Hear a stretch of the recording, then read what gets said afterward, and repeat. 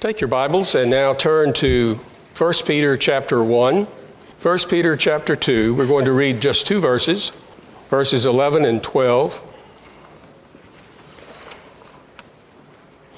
1 Peter chapter 2, verses 11 and 12. Peter writes, "Beloved, I urge you, as sojourners and exiles, to abstain from the passions of the flesh, which wage war against your soul.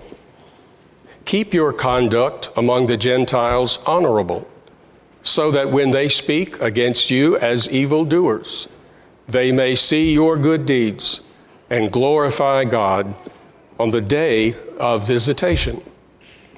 This is the word of the Lord. How would you describe your lifestyle? Your lifestyle. Is it frantic or laid back? Is it modest or is it extravagant? We could go on and on with adjectives like that to describe people's lifestyles. But think about it in this term. What would a Christian's lifestyle be like? What should it be like? There are people, for instance, that I know, Christians, and I'm sure you know some too, and you can tell the difference in how they handle problems that come up.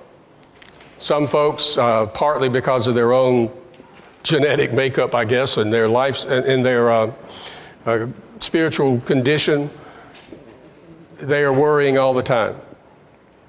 And they can't really even sleep good at night because there's always some issue going on, maybe in the family, maybe at work, maybe at church, and they're just very upset and don't really know how to deal with that very well.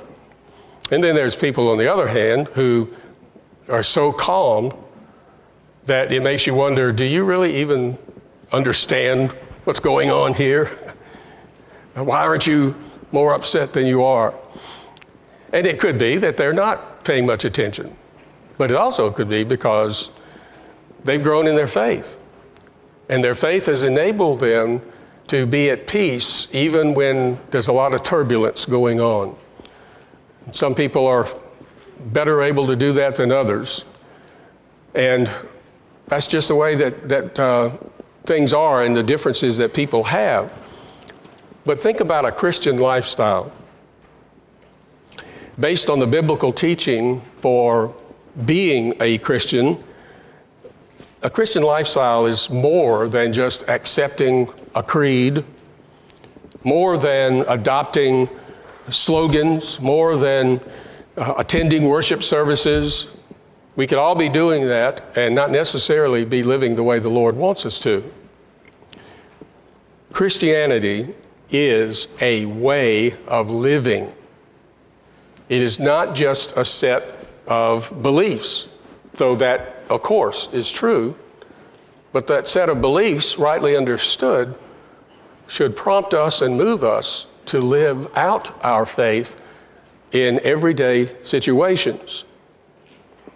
Peter has been impressing upon his readers who have been going through trials and sufferings for their faith the fact that God calls all his people who know Christ, he calls them all to holy living. We've seen that in previous passages up to this point.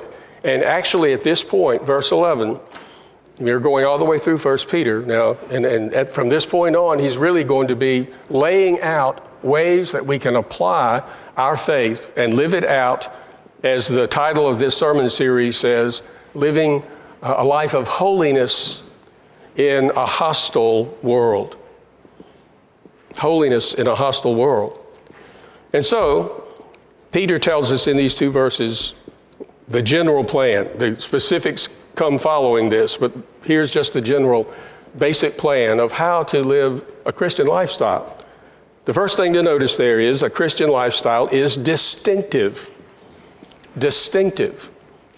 The beginning of verse 11 says, "Beloved, I urge you as sojourners." I urge you as sojourners and exiles. And there's the first part. I urge you. He says to them, whatever a Christian lifestyle is, it's going to stand out from the rest of the world. Distinctive. It's a life of love. That's one thing that he's saying here. Look at how he begins that. He doesn't just jump in and say, okay, now here's how you need to live. He addresses them as people who are loved. Loved by who? Loved by Peter, of course. And, of course, loved by the Lord. We as Christians live in the context of love. And that is the primary, supreme motivation. And really, it's the only real motivation for living your Christian life in a lifestyle of faithfulness to God. It's got to be done out of love.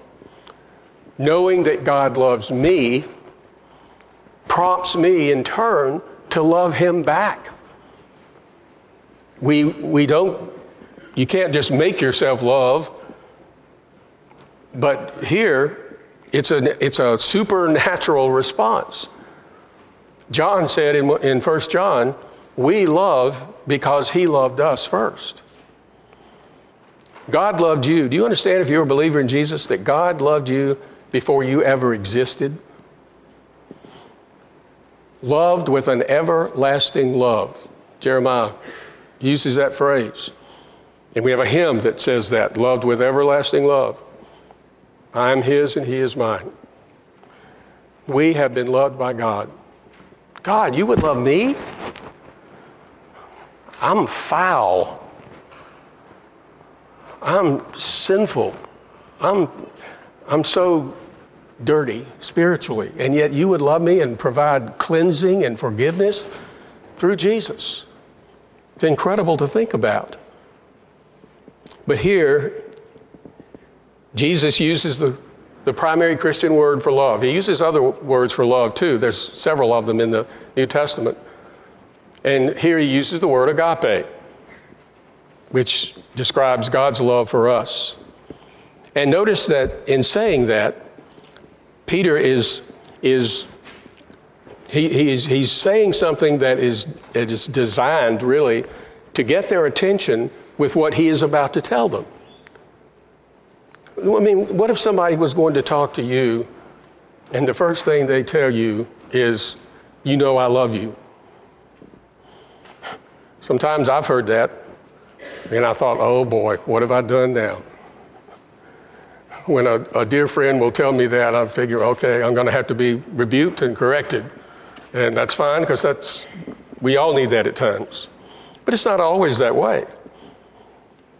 It gets your attention, and it makes you realize, hey, this is important to think about. Whatever they're going to tell me, they're reminding me that they're not just losing their temper at me and angry with me. They care about me. And so in doing that, he tells them that they need to live this life of love and live it in a serious way. Because he uses the word urge. Beloved, I urge you. He's not just making an offhand suggestion here. He is putting all of his authority as an apostle in the early church and saying to them, what I'm about to tell you, I'm urging you to do. It's the same word that Paul used in Romans 12, where he says, I beseech you, or I urge you to give your bodies as a living sacrifice, present your bodies as a living sacrifice to God that is holy and acceptable to him. And so it is an urgent word that he's giving them here. Are we really serious about living the way the Lord wants us to live? We really have to consider that seriously. We can be too casual with this. We can almost look at getting more serious with the Lord, more obedient, more prayerful, more ministry to others instead of just, lounging in our chairs at home. We can get too casual, and we can neglect our own biblical responsibilities. This life, then, is a life that is different. It's not different just to be different. Now, there are people who seem to like that. I've sort of picked up on that in noticing the greater variation in some people's hair color. I'm not complaining about it. I'm not criticizing it. But I do realize that I'm seeing more lively colors that people are wearing in their hair than I used to see. And sometimes it's sort of makes me smile, makes me almost laugh inwardly, not laughing in a mocking way, but just, isn't that something? And, all kind of things like that. And sometimes people do that just because they want to be different. Why do I have to have my hair only this one color? How about a color of the day, a color du jour? Nothing wrong with that. So don't see me as being critical here, just an example. But this is a different kind of different that I'm talking about. Peter calls them some names. Sometimes people will call us names, but maybe not these. But we need to change that. He says, I urge you as sojourners and exiles, reminding us what he said at the very beginning of this letter when he addressed them. He uses that kind of terminology, sojourners, exiles. Years ago, there was a story in the Mississippi News about some people that were arrested. They were factory workers somewhere down in central Mississippi, and they were arrested and deported. I don't know how much of that goes on anymore, but that's what happened then. And they were considered to be illegal aliens. And the TV news spoke to one of those who was there for the right reasons. And he showed the reporter his green card. And the green card said on there, resident alien. He wasn't deported. He was there legally. He was from another country, but he was there legally. Resident alien. That's what you and I are in God's eyes. We're living here in this world, in this life, but we're aliens. This is not our ultimate home. And Peter doesn't want his readers to forget that. I think we need to remind ourselves of that a lot. We can get too caught up in the news and the things that's going on around us and even overreact, I think, sometimes because we want to solve all these problems that we can't really solve, not on our own, of course. So Peter is telling them, look, you're aliens, you're strangers, you're just passing through this world to another world. The older people get, I'm saying this from experience now, the older people get, the more they tend to think about eternity and the fact that they're not going to be around here a whole lot longer. But every one of us can say that. Compared to eternity, our lives are short, even if you live to be 100. That's nothing compared to forever. And so we have to live our lives in the light of that. Remember that I'm here, God's put me here, I have a purpose here, and I'm to serve God and do His will and carry out what He wants me to do, and to do it in a way that glorifies God. But that's just the preparation for eternity. So we don't want to undervalue living in this world, but at the same time, we don't need to live as if it was all there was. So Peter is pointing that out to them, passing through. We must understand our status as Christians while we live here on earth. It's distinctive. It's distinctive because of who we are. Now look at the second thing, and I can only touch on these. A Christian life is prohibitive. Look at the end of verse 11. Abstain from the passions of the flesh which wage war against your soul. This is sort of the negative aspect of what we have to deal with in our Christian lifestyles. We have to abstain. People talk about abstaining from smoking or whatever it is that they're trying to not do anymore. I suppose there's been a lot of New Year's resolutions about, I'm going to stop doing this. No, I'm going to stop doing that. And hopefully they can. But this is the most important aspect. Abstain from what? The passions of the flesh. And that just means our sinful desires. You can look at a brand new car and you can say, oh, that's nice. Or you can look at it and say, I'm jealous of the person who has it. I covet that. I want it. And I'm going to do whatever I can to get it. There's where you're crossing the line, and you've got to be real careful. Passions of the flesh, and that can cover a lot of things, of course. But he's telling us here there's a war going on. A war in your soul. It's the same thing Paul talks about in Romans 7. When he tells us that we've had this continual conflict within us as Christians. You know, when you become a Christian, it doesn't get easier. It gets harder. We are in a spiritual war because a part of our hearts we're still sinful. We're saved, but we're sinful still.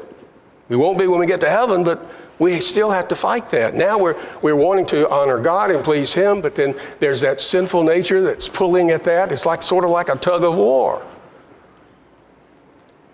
These passions wage war in your soul. And so we have to fight that spiritual warfare. Study Ephesians 6, beginning at verse 10, and that gives you a great section there on the spiritual warfare and how we need to deal with it. How God provides for it. And then moving on to the other part of the passage here, I have other things to say, but let me finish up with the third part here. The Christian lifestyle is also attractive.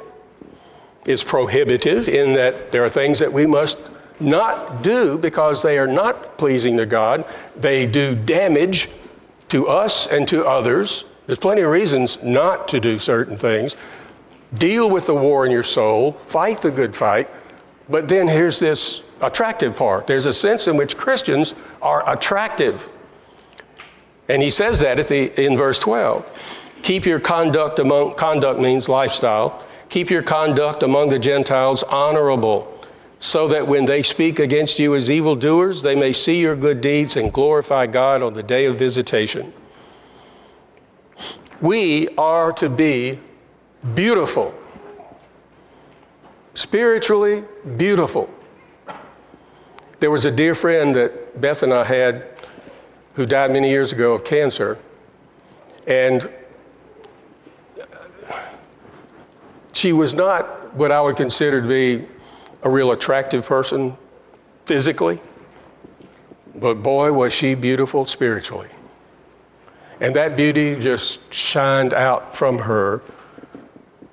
And it's so much so that to me, you don't really see what they physically look like. You don't really care.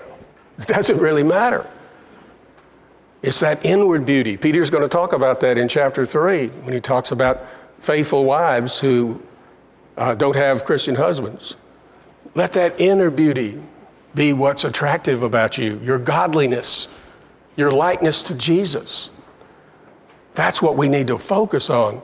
And maybe some of us may need to stop spending so much time and maybe even obsessing over how we look. You've got better ways to focus, more important things to focus on than that. You know, we don't want to come in here looking like we just got drugged through the gutter, but at the same time, we don't want to overdo that, the importance of how we look. Peter here uses the word good, and he uses it all the way through 1 Peter. In fact, I counted 17 times that Peter uses good in his first letter here, and 7 of them are in this chapter. Good means morally upright and pleasing to God. It's a reflection of God who is good. But it also has this sense of beautiful, spiritually beautiful. And that's why I said we are to be beautiful. So listen to this little sentence from Shakespeare. I don't know if they're teaching Shakespeare anymore in school. Some of you in school may be going, who's that? That's a sad thing if that's true. But anyway, Shakespeare wrote, one of his tragedies was Othello. And there was a character in there named Iago, and he talks about Cassius, another man in this play. Iago says of Cassius, "He hath a daily beauty in his life that makes me ugly." Whoa, boy, wouldn't that be great if that could be said of you and me? Not that we want other people to feel like they're ugly, but the fact that we're supposed to be attractive in that way. The attraction of a person who is trustworthy, who loves others more than himself, who depends on God to provide for his needs day in and day out, who cares about what goes on in a person's soul. Our beautiful lives will make a difference. It will serve as a witness to the world. He's telling us here, keep your conduct among the Gentiles honorable. ESV is honorable, but it's the same word for good. And he says, do that so that when they speak against you as evildoers, they may see your good deeds. They may still be offensive. They may still not like you. They may say, you Christians are all just, Christianity is just a crutch for weak people. No matter, they still see that we love Christ. And we are a witness in that sense. Sometimes people will falsely accuse us. They will hate us even more because we are grounded in the Word of God and we live by it. They may do that. Others, though, however, may say, there's something to this person that stands out in their lives that I want to find out more about. If just one person begins to think seriously about their relationship to Christ because of your faithful lifestyle, wouldn't that be great in heaven if y'all could meet up? I think it would. So Peter says, do this so that they may glorify God on the day of visitation. Maybe that means they'll glorify God by coming to faith in Christ. Maybe it means they at least see that God can change people's lives in a wonderful way. But in either case, God is glorified, God is praised, God is honored, God is acknowledged for who he is because of us. Incredible to think about. Glorify God. What's the answer to the first catechism question? You don't have to say it. What is the chief end of man? Man's chief end is to glorify God and enjoy him forever. That's our calling. So are you beautiful? Are you beautiful in the way Peter is talking about? Well, you can be through Jesus Christ. Consider your daily behavior. What do people see in you day in and day out? Are you living a Christian lifestyle? Look, there's not a person in here that can't say, I'm not living a Christian lifestyle the way I ought. I need to be more consistent. I need to be more faithful. Well, fine, then do that. If this stirs you up to want to be more faithful to Christ, then my ramblings this morning will have accomplished something good, I trust. Are you practicing God's standards for your home life, your social interactions with people, your work, in all your relationships? Do others see a difference in you that reflects the beauty of God? Ask God today to help you be genuinely holy and an attractive witness for His glory. Let's pray. Father in heaven, your word sometimes can pierce deeply and convict us. But we pray that we will respond to that conviction by repentance and making whatever changes we need to make, that we would be more faithful to you. But Lord, help us to do it out of love. Help us to love Christ, and in loving Christ to love others, so that our lifestyle would glorify you. We pray in Jesus' name. Amen.